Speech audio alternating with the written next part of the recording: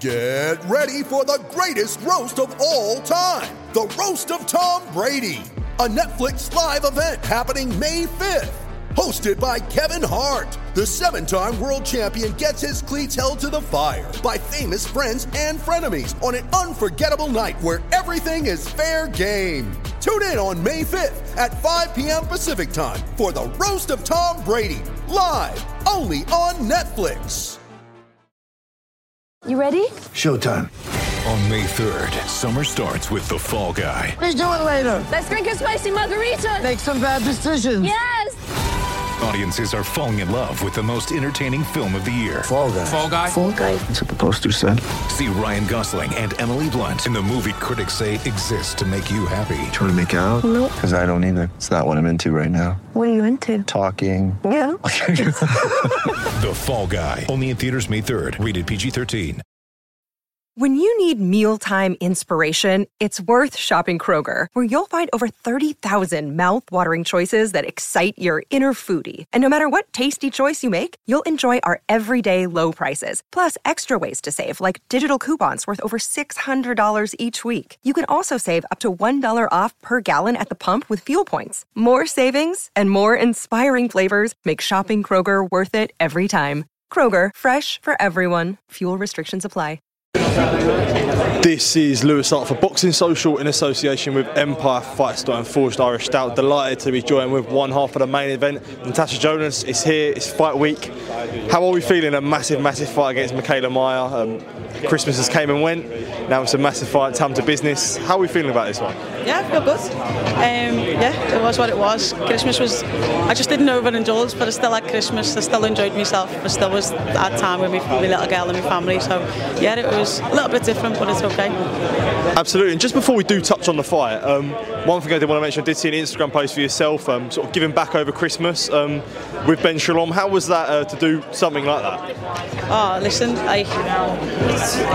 it was a special moment to be with the girls from Taste and see the work that they do and the effect that they have on not just our community, which it started in, but it's gone to the wider Liverpool. It did start out just in L8, but now it's gone to the wider whole of Liverpool, and you know, to be able to have that effect on families and make sure that they have presents at Christmas. Every kid deserves a present at Christmas, and it's so unfortunate in the times that we're in now that not every kid can, and not every family feels that they can afford it, or you know, they have to put certain things in front of it. So it was great for Ben to put his hands in his pocket, which is the best thing. He doesn't do that very often, and yeah, get him involved, and yeah, it's to help the people in my community. So absolutely. And I suppose we'll touch on the fight now, and we mentioned it being Christmas, having a camp over Christmas. I think you done an interview with us about a couple weeks ago, and you was talking about sort of having camp over Christmas, people tapering off.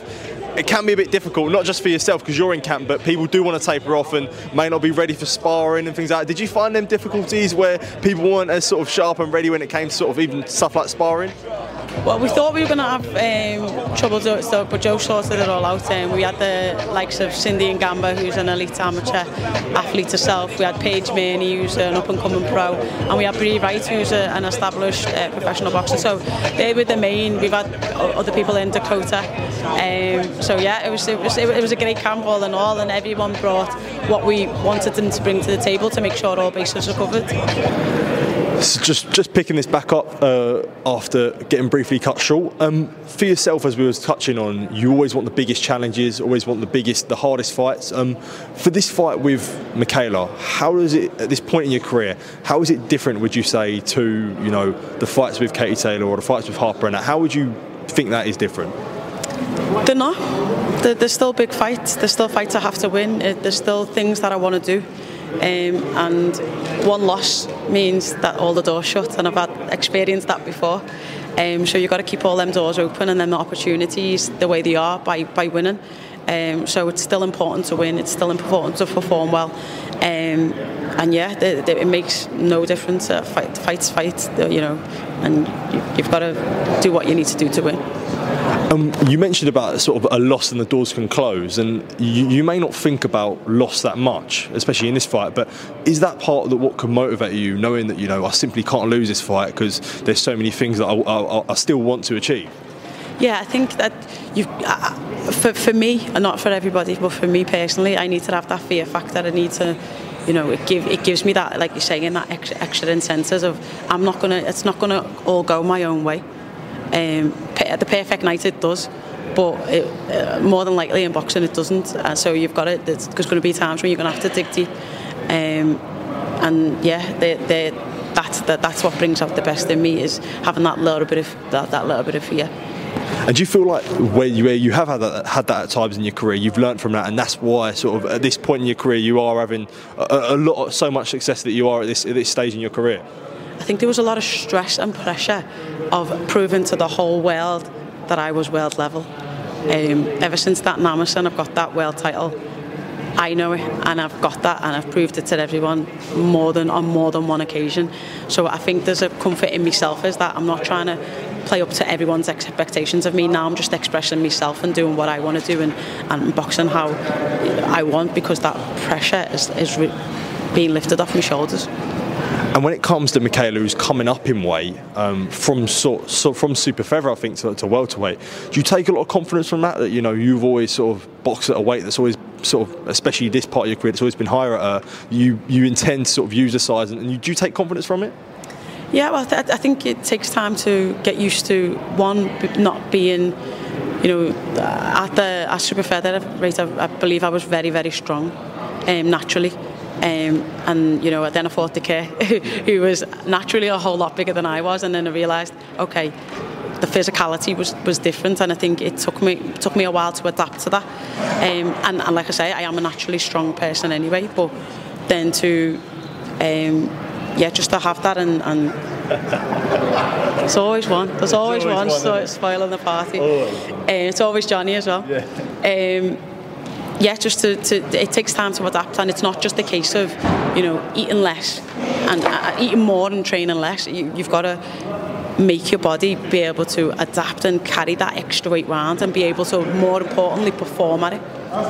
Just another thing I did want to touch on, Mikaela, I suppose we spoke about in a couple of interviews, and she did tweet you a new start to the new year about the issues of the cup. How did you sort of respond to sort of what she's saying there? I think my response was, just what it was. It was, I showed, I think 4 pictures of four other world champions with the same issue. It's just, I think I don't really know what she was aiming at, whether she thinks it's a gain for me. If you think it's a gain, then go and get one. If you don't, then what's the tweet for? But it's it's compulsory for females to wear a groin guard. Groin guards predominantly are designed for men, which don't have hips that women do.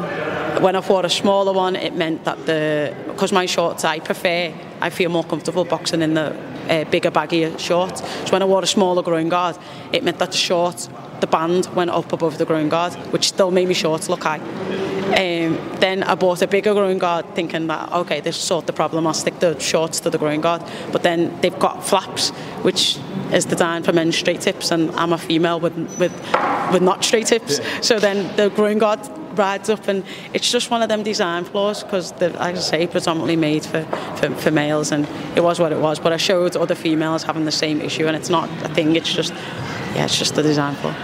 That's absolutely fine. Natasha, I just want to say thank you for taking time to speak to me. Really, really appreciate catching up with you in here. All the best for Saturday night in Liverpool against Mikaela Mayer. Appreciate it. Thank you.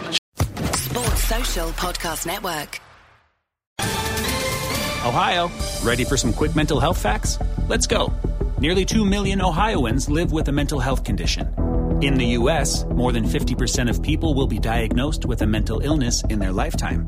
Depression is a leading cause of disability worldwide. So why are some of us still stigmatizing people living with a mental health condition when we know all of this? Let's listen to the facts and beat the stigma. Ohio, challenge what you know about mental health at beatthestigma.org.